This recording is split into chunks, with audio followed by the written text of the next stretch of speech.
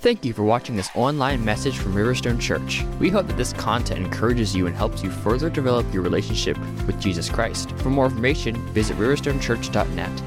There you can learn more about us, view additional messages, submit your prayer needs, and even give online. Thank you for watching, and may the Lord richly bless you. Let's look at the word of the Lord in Romans chapter 10.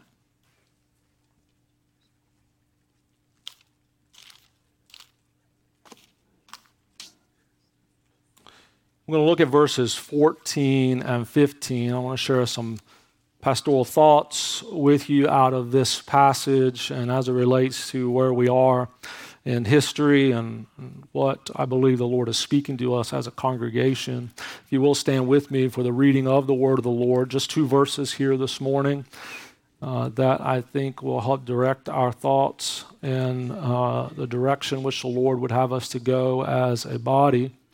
Romans chapter 10, verses 14 and 15. The word of the Lord says, "How then will they call on him in whom they have not believed? How will they believe in him whom they have not heard? And how will they hear without a preacher? How will they preach unless they are sent? Just as it is written, how beautiful are the feet of those who bring good news of good things." Heavenly Father, we thank you once again for the public reading of Scripture, and we thank you for the grace which you have shown us time and time again. And so, Lord, we just exalt in your presence today, and we are grateful, Lord. I'm so thankful for the time of worship, for the time of ministry so far this morning, and I pray, God, that you would work through the preached word today, God, that you would speak to us by your gracious hand. We ask you to do these things, Lord. In the name of Jesus, I pray. Amen and amen. You may be seated. So I try to keep up with the news a little bit and not too much to where it kind of overwhelms you and you get caught up in it, but enough to where you know what is happening and what's going on in the world. And one of the things that I'm to understand is going to happen or may happen this week is that the Supreme Court may officially release its opinion that could potentially overturn Roe v. Wade or some form of that, at least send it to the states. And you have to understand that I rejoice in that. I rejoice in that because I'm very much pro-life. I believe from conception that God has created life, and I think we ought to protect life at all costs. I think that's an important aspect of being a believer in the Lord Jesus Christ. I also believe that we're in a broken world and that there are people who have maybe walked a journey in which they may have encountered some things, then come to the Lord later on in life and still have some of that difficulty that they have to work through. And the church ought to be gracious and compassionate towards that. With that said, what I expect is that when the opinion is handed down, because it's already essentially been released from what we understand, is that it will, because our nation is so divided, it is going to create such a difficulty in our country that there are those who are ready to protest, violently protest, is what I understand, again, from what I'm reading in the news. And so we have a responsibility as a church, one, that we do not feed into that we do not feed into the vitriol that happens in our society, where we stand firm upon our beliefs and our convictions, but we do not feed into the vitriol. And we see that in the life of the Lord Jesus Christ. But what we also must understand is this is one piece in a greater puzzle that is leading us to the end times. And it's not simply happening in the U.S. If we kind of think about where we are, and we can become so focused inwardly as it relates to our own family, our own country, and even sometimes fail to realize that there is issues of global importance, that the entire world is in an uproar. It's not just us. It's not just one country, but it is an entirety of the world that is now in an uproar. And we can't just simply step back and say, the church needs to just continue doing its thing in its cloister and not really think about what's going on. But the church, I believe, in this time is to be proactive in engaging what's going on in the world, to realize the prophetic significance of what is happening in our day.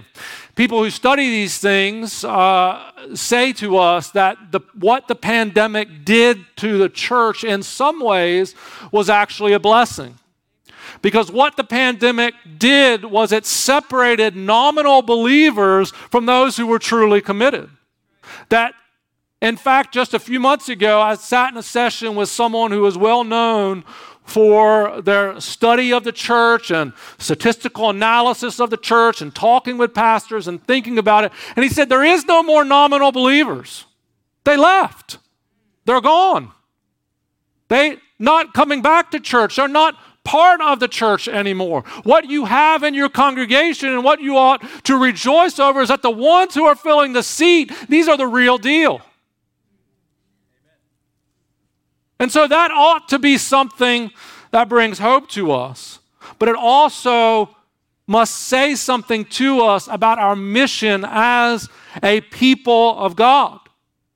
That we live in a time which is characterized, I believe, in the reading of Scripture. Yes, we can say throughout history, people have said, we're living in the end times, we're living in the end times, we're living in the end times. I remember when I was young, and I was at home, and I was just being exposed to some of this doctrine of the end times, and I would kind of be around and couldn't find anybody and think as the rapture happened, then I've been left. Anybody ever felt that way? Y'all aren't being honest. But I believe of any other time in history that we are at a time where what we see and what we believe that Scripture articulates, particularly in the apocalyptic literature of Scripture, is coming to pass in our day. The entire world is in an uproar.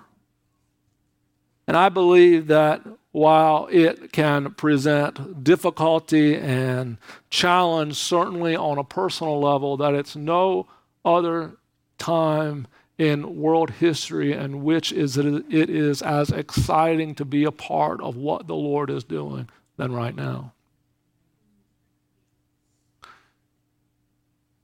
How many times have you and I prayed about God doing the miraculous?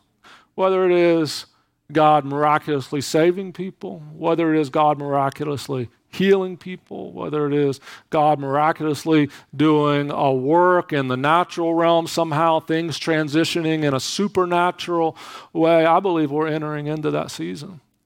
There have been seasons of times we see throughout Scripture where there wasn't a lot of activities, supernatural activity. There wasn't a lot of activity that was going on. And then there are times where there's increased activity, where God's really doing a lot of things that you see in the natural realm. We can see God's hand moving supernaturally. And there's seasons and times in which the Lord works, just like there's seasons and times throughout the year. Winter and spring and summer and fall. As the seasons rotate, it teaches us there's seasons that God works in as well. One of the things I believe for us as a local church that the Lord is calling us and speaking to us to be more keenly aware of is that sending function of the church in two aspects: sending people out and being ones within the church who equip those to be sent out. Equipping and sending. When you think about Jesus and when he began his ministry, most people would say that Jesus was about 30 years old when he began his public ministry on the earth. But have you ever thought about the ages of his disciples when he called them? Have you ever thought about how old the disciples were when the Lord began calling them when he was approximately 30 years of age. Based on what we know about tidbits from Scripture, from the Gospels, there are those who estimate that the disciples could have ranged as young as 13, which probably would have been John, to as old as 30, which would have been somewhere around what Peter would have been one of the older ones. So from, imagine, 13-year-old up to that 30 age range was who Jesus began to pick to call to himself in order to equip, in order to send out. We often think, or I often think, of these men as older men, maybe a little more seasoned, but they were younger men. And so these young men who were equipped by the Lord changed the world through the power of the Holy Spirit. Today, the average age of a pastor of a church is 57. I'm a young guy.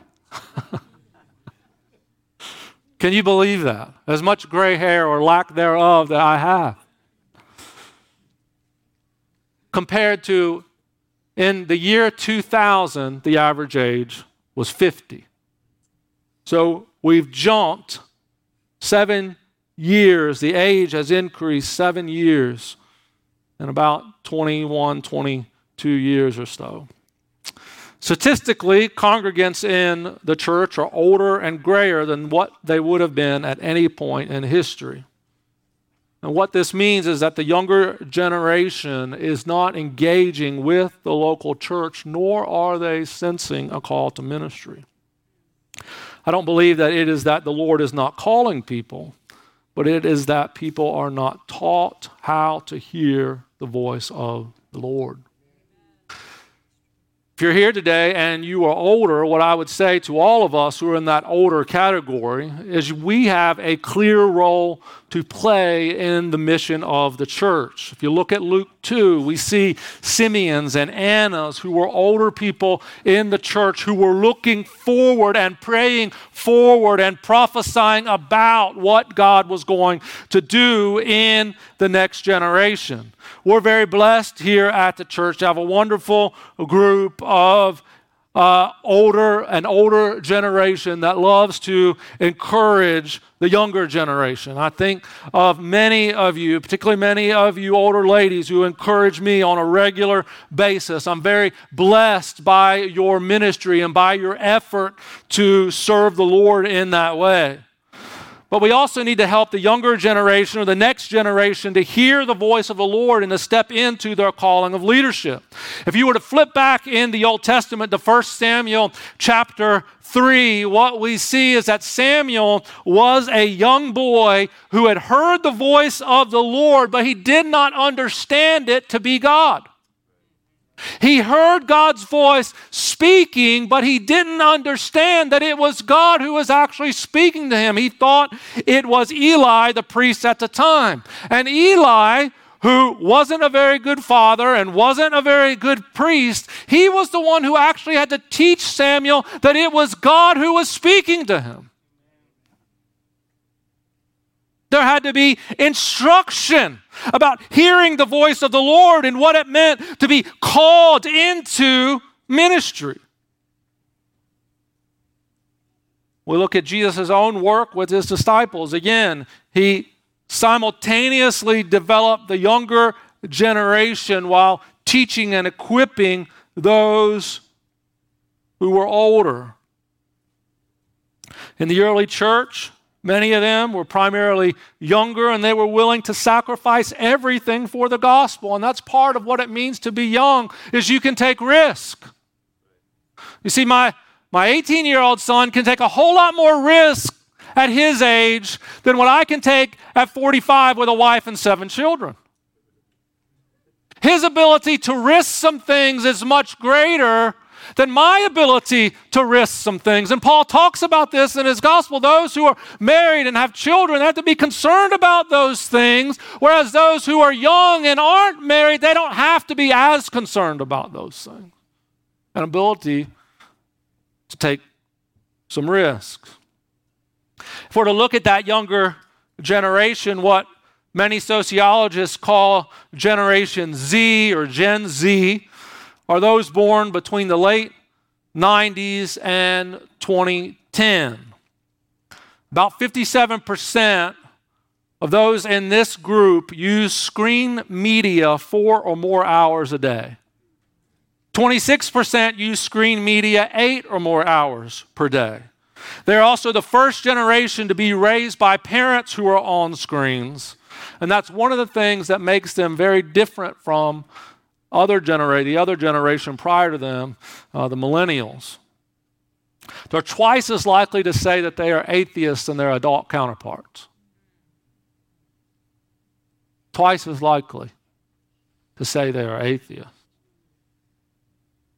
1/3 of the teenagers in this particular research study indicated that gender is how a person feels inside, not their birth sex. 7 out of 10 believe it's acceptable to be born one gender and feel like another. A quote from this study is a non-surprising finding in this research is that engaged Christian teens are just as likely as adults to say they are convinced of their Christian faith and convictions. Nominal Christianity is disappearing in this culture, and that is a good thing for the gospel. Nowadays, there is a need for radical discipleship where followers of Christ live their lives surrendered to the Holy Spirit in complete obedience to their Lord. In many instances, young people do not reject Christ, but do reject a sociological and political interpretation of Christianity that they see in their parents or adults around them that do not necessarily reflect biblical values. A post-Christian context forces believers to be completely committed followers of Christ. So the church, or this community of faith, this gathering of believers that we're part of, has always been, we should always be about empowering the next generation with the promises of God. If you were to flip back in your Bible to Acts chapter 2, and you look at Acts chapter 2, when Peter is preaching in verses 17 and 18, he says, "And it shall come in the last days, says God, that I will pour forth of my Spirit on all mankind. Your sons and your daughters shall prophesy, and your young men shall see visions, and your old men shall dream dreams." So essentially what he is saying is, on the different generations, I will pour out my Spirit. In verse 29, Peter shares there. Verse 39. Peter says, "For the promise is for you and your children, and for all who are far off, as many as the Lord our God will call to himself." Again, a point to say this promise is for you, but not just for you. Be thinking about your children, and be thinking about your children's children and the next generation of believers. So bringing this together, this thought, what we have to think about as a church is how we are empowering, how we are sending out those who are of the next generation in order to preach and teach and share the message of hope. That was the characteristic of the early church, to equip and send. Riverstone must be a place that is an equipping and sending place. In our text this morning, Paul asks a series of questions, and they all expect a negative answer. Verse 14, how can they call on him in whom they have not believed? The answer is they can't. They can't call on him in whom they have not believed. How will they believe in him whom they have not heard? The answer is they can't believe on him whom they have not heard. How will they hear without a preacher? The answer is they can't hear without a preacher. And how will they preach unless they are sent? The answer is they can't preach unless they are sent. So if you look at these questions and you reverse the order, it gives you the logical process to get someone from being sent to crying out to the Lord in faith. So if we start from the bottom up of this passage, when one is sent, they will preach. And when they preach, others will hear. And when others hear, they will believe. And when others believe, they will call on the Lord in faith. So the way we get to those crying out to the Lord in faith is to begin with the aspect of sending them out of the local body of believers. So you and I in this gathering today, if we just kind of come in, if I come in and you come in and we sit in the chair and we think about what does this message solely mean for me? Or I'm worshiping God in order to build myself up in my faith or to hear a word from the Lord for me because I've had a difficult week, I've had a challenging circumstance, and we come to the Sunday morning gathering and we get that word from the Lord, and then we leave the church and we walk out the door. What have we done?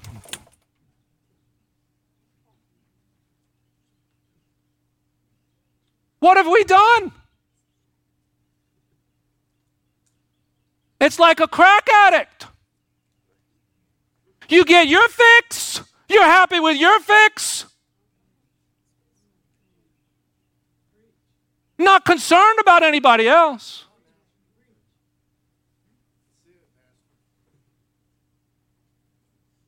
But I will tell you that if you're here and you're sitting and you're thinking that in the book of Acts, the Holy Spirit fell upon a group of about 120, and the point of the Holy Spirit falling on that group of 120 is not so they could dance themselves, is not so they could run and shout, is not so they could just speak in tongues. It was that they would be equipped in order to go out, to be sent out, in order to equip someone else. You see, I want a church that is going to shout and dance. I wish some of you would get a little more excited sometimes. I'm excited about the baptism of the Holy Spirit. I'm excited about speaking in tongues. I can tell you about all those things. But what gets me even more excited is when someone grasps a hold of what God is doing in our world and decides, I am tired of sitting on the pew and I want to do something for Jesus. Send me out, oh Lord.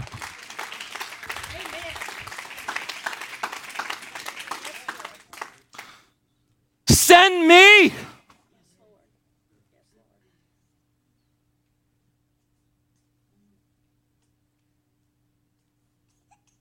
We have to be a church that sends. We cannot be a church that's content with warming the nice chairs and walking out the door. Because we're entering into an age when the church cannot be content with that anymore. We cannot be content with that anymore. We have to see a revolution in our world for the gospel.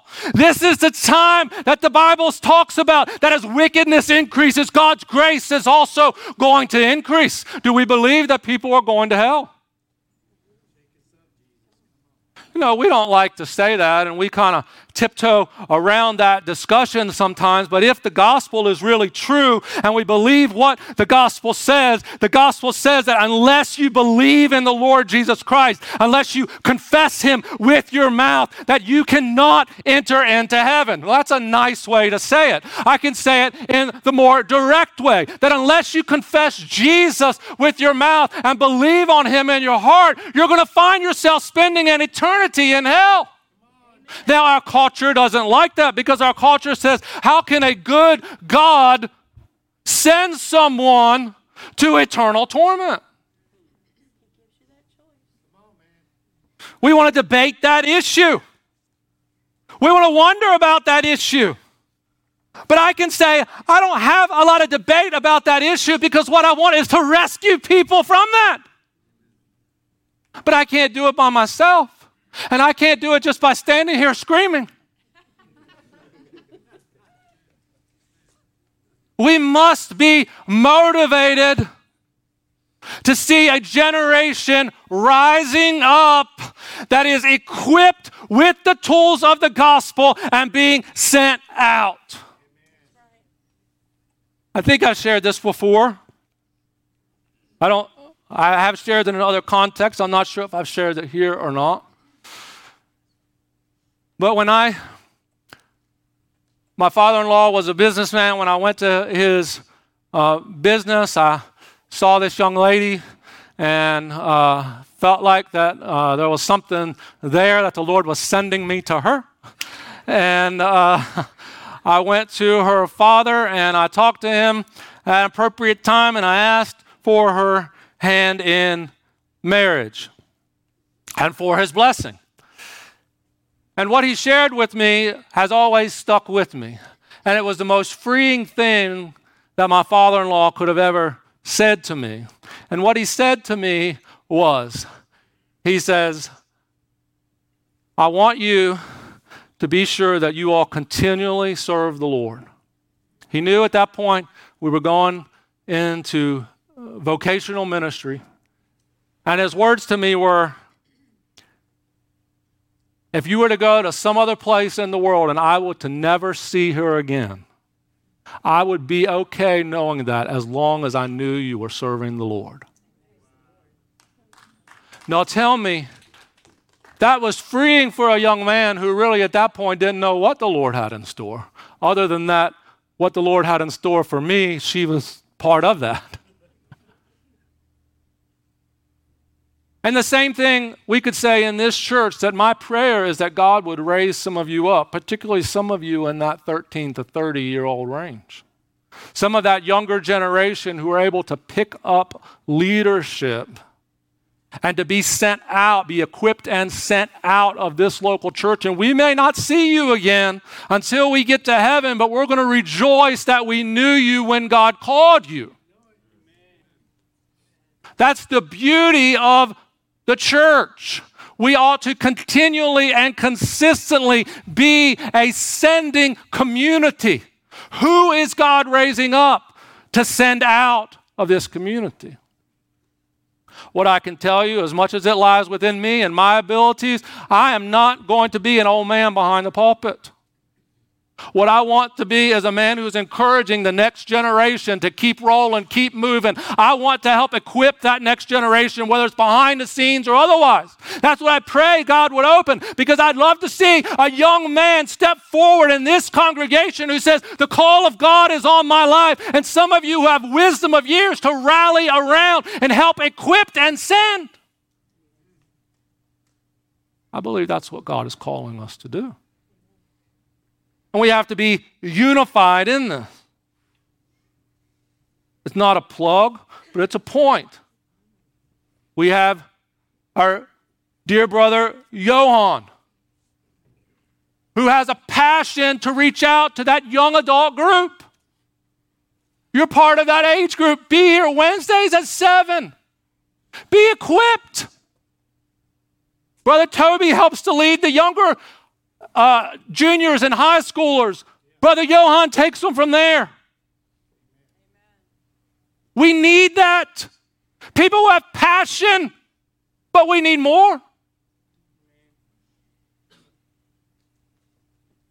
We must have more. To get to crying out to the Lord, we have to start with sending. Paul's concern in Romans 9, 10, and 11 is that those who are unbelieving, particularly for him in that context, the unbelieving Jews, would come to faith in Jesus and cry out to him, call out to him in faith. And then that brings us to chapter 12, verses 1 and 2. In light of the need to send, the need to equip, in light of the knowledge that there are unbelievers who need to hear the message by someone who is sent, who is preaching, who is equipped, who will help people to cry out unto the Lord. Paul says in chapter 12, verses 1 and 2, "Therefore I urge you, brothers and sisters, by the mercies of God, to present your bodies as a living and holy sacrifice, acceptable to God, which is your spiritual service of worship, and do not be conformed to this world, but be transformed by the renewing of your mind, so that you may prove what the will of God is, that which is good and acceptable and perfect." In other words, what Paul is saying to you, the believing community, to us as the community of faith, as the church, we ought to present our bodies as living sacrifices to the Lord, holy and acceptable, because this is our spiritual act of service, to send people out to preach the gospel to those who have not heard.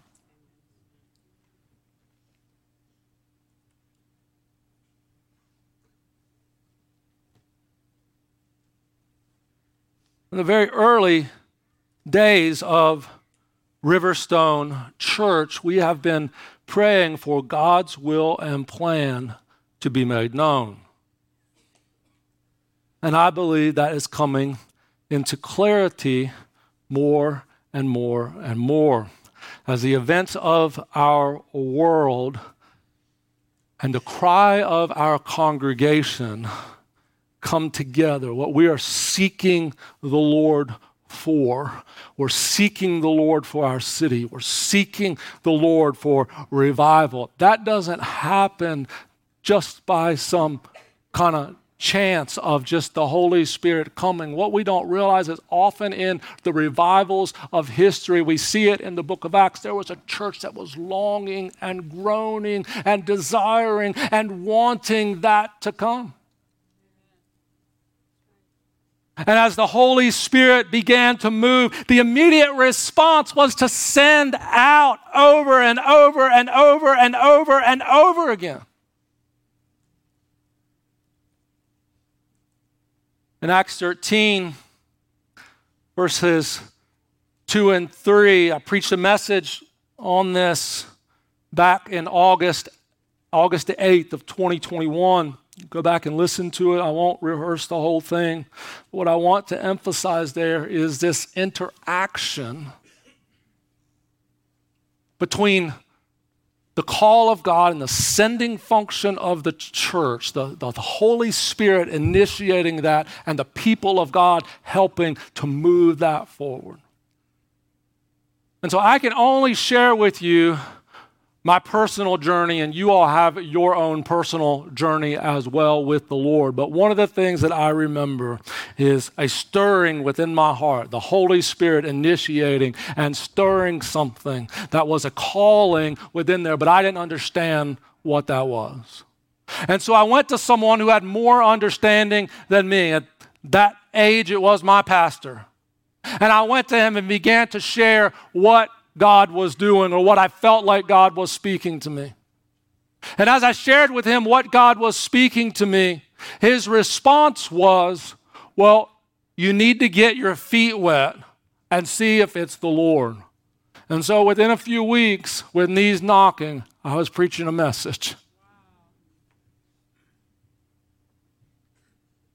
And God began to affirm through what? My own mind? Nope. God began to affirm through the community that I was part of, through the church, that there was a call, that there was something going on. The church was part of the sending function. There was no way in which I would have been allowed to say, "Hey, I'm called, put me in." There was a sense of the church and the Holy Spirit working together to affirm what God is doing, and that is what we need to see in our church today. It is no doubt in my mind in a gathering such as this that there is God speaking. There is God calling. There is God ministering to some of you. You don't have to be in that early age range. You may be in an older age range and wondering all your life what God is doing. Well, I'm going to say to all of us today, it's time to get our feet wet. It's time to get our feet wet and to get in the game and to see this church as a place that God is continually sending people out and we are equipping them. And we're going to put legs to that. We're going to put legs to that like they did in Acts chapter 13 in Acts, where they prayed and sought the Lord, and the Holy Spirit says, set apart for me Paul and Barnabas, and then they equip them and they send them out. The Holy Spirit and the local church working together. We must be a sending church. And we must be a church who equips those who we send. And so as we pray today, and we ask the Lord to minister to us and through us, what I would ask is for you to pray this with me. What is my role in the sending function of Riverstone? You're here this morning for a reason. You realize that? I do believe in the sovereignty of God. I believe in the sovereignty of God. You're here this morning for a reason. And so this is a prayer that we must pray together. And so as they come, I'm going to ask you to stand with me. Ask the Lord. Maybe the Lord's already been speaking to you. Then you need to make that known. Don't wait for someone on the leadership team to step up to you and to give you a prophetic word. You need to begin to make that known in order that we can begin to equip. We have a city that needs to hear the message of hope. God is calling us to this. We must be a sending church. We must be a consistently sending church. Amen. Let's pray and let's seek the Lord together for these next few moments. You may find a place here at the altar to seek the Lord. I invite you to do that. You may find a place where you are in prayer and in seeking the Lord, but let's spend the next few moments asking the Lord that question. What is my role in the sending function of this local church? Let's seek the Lord in prayer together just now.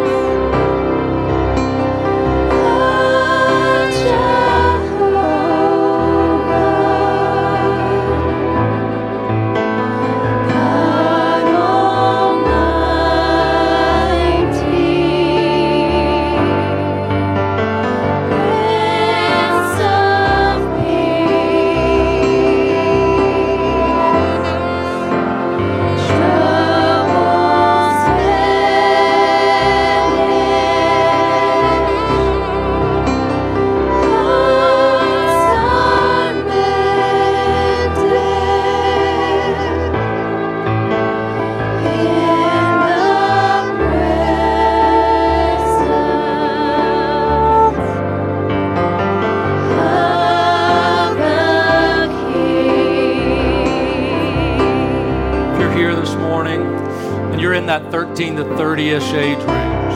Around that age, I want to invite you to come. If you're in that 13 to 30-ish age range, I'd like you to come forward. Even if you're here on the platform, I'd like you to please come and stand here at the front. Let's gather here.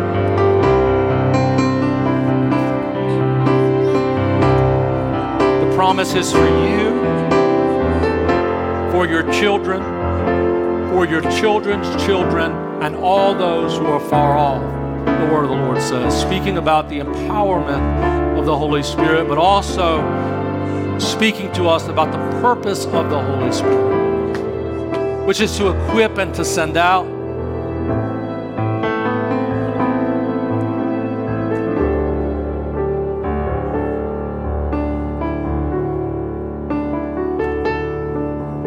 If you're over this age range this morning, I'd like you to gather in behind. Lay your hands on someone behind them. Our ministry leaders, if you would come to the front. Here, step in front of this crowd and begin to pray for them.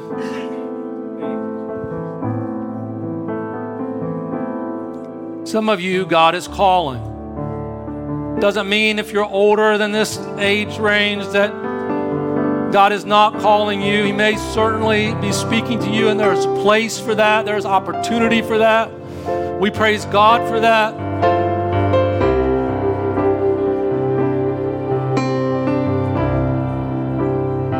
But in many ways, this generation is struggling.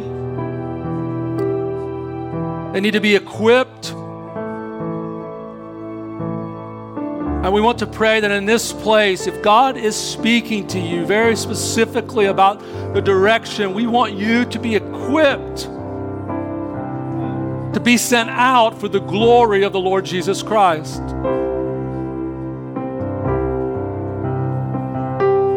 We have to pray and we have to intercede. There's a new generation. They will think differently. They will do things differently. The gospel doesn't change. The message of hope, the principles of the gospel do not change. But the means in which we communicate it, the style, the songs, all that may change. We'll be okay with that.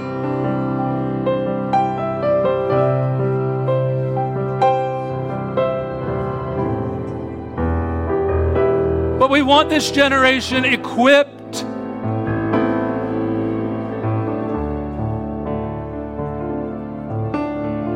for a world in which things are turned upside down, for a world in which things are challenged and world leaders don't even have a grasp of what is going on.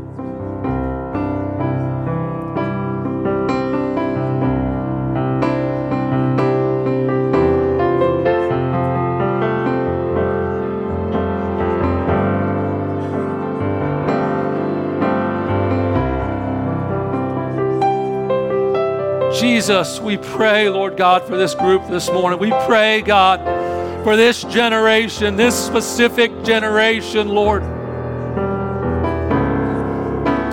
We pray, Lord Jesus,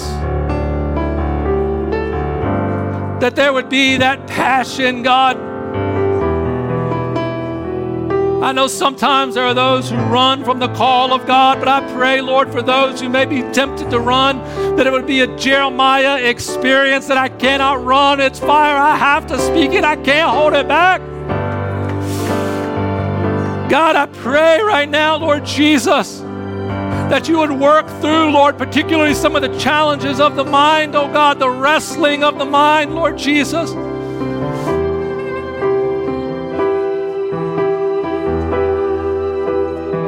I pray, Father, that this generation would long and hunger, Lord, for holiness. They would long for the touch of your Holy Spirit. They would long for the grace and move of your Holy Spirit upon their life.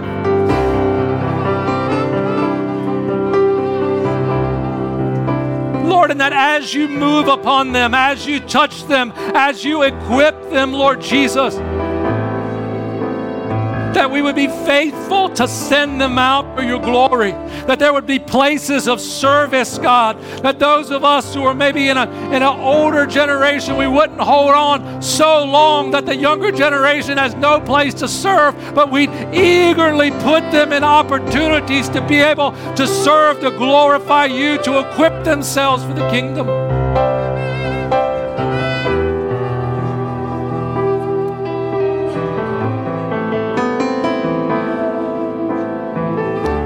Help us, Jesus. Convince us of these things for your glory.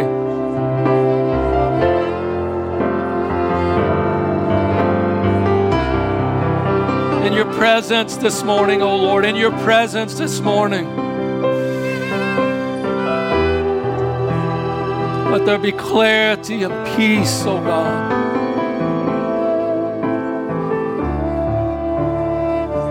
Thank you, Jesus.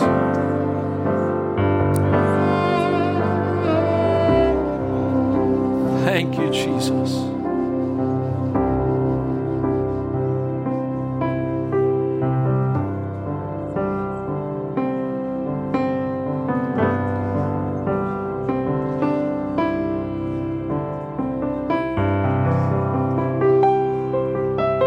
Thank you, Jesus.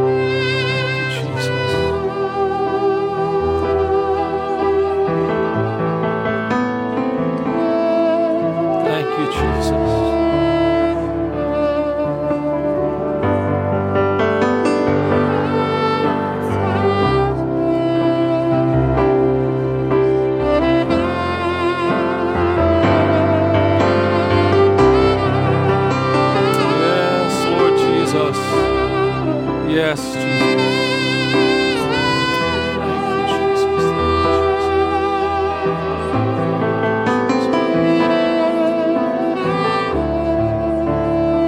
Thank you, Jesus.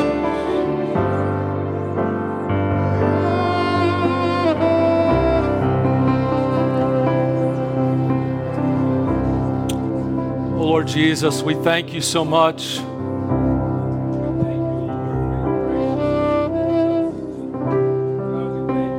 Presence. Lord, I thank you that this morning I pray, oh God, that you are speaking to hearts.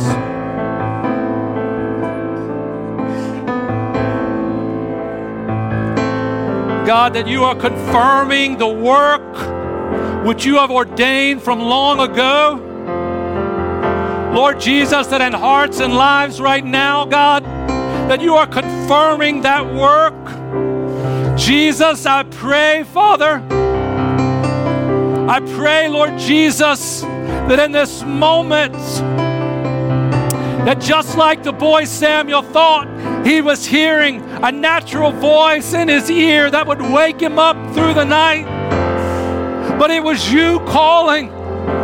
God, I pray that there would be eyes open to the supernatural work of the Holy Spirit in this moment to call, Lord Jesus, to your service. We may not know all of what that looks like, all of what that's going to be, but God, we trust you with the first step to send. To send. We must send. So God, we thank you for that this morning. Thank you for affirming the call of God today.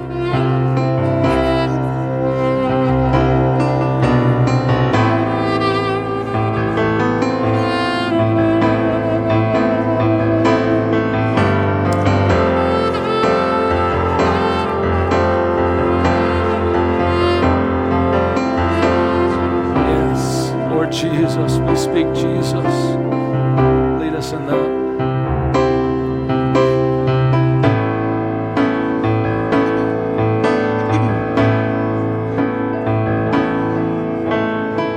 Just wanna speak the name of Jesus over every heart and every mind. 'Cause I know there is peace within your presence.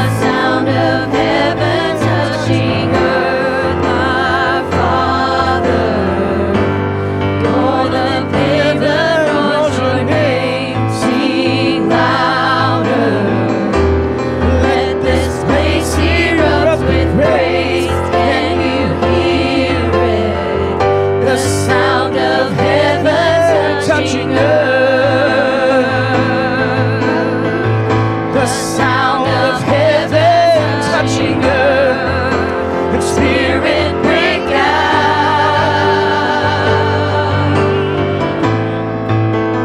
Break our walls down.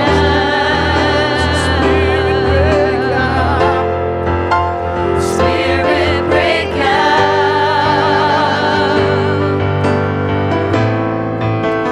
Heaven, come down.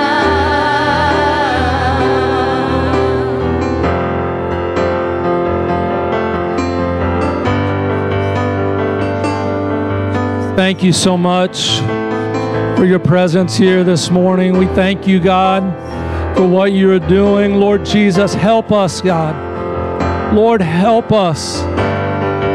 Lord, as the early church was facing obstacles, going against kingdoms and people, Lord God, who were against the gospel, and they kept going and they kept going and they kept going because they were sent out, Lord, to do your work. And Lord, they wouldn't turn back. God, help us to be that kind of people.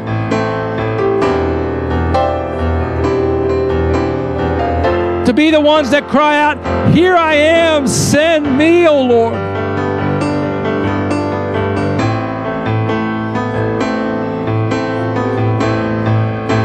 So we thank you, Jesus. Continue to do the work, oh God. Continue to do the work for your glory. And we thank you for it, Jesus. Confirm, Lord,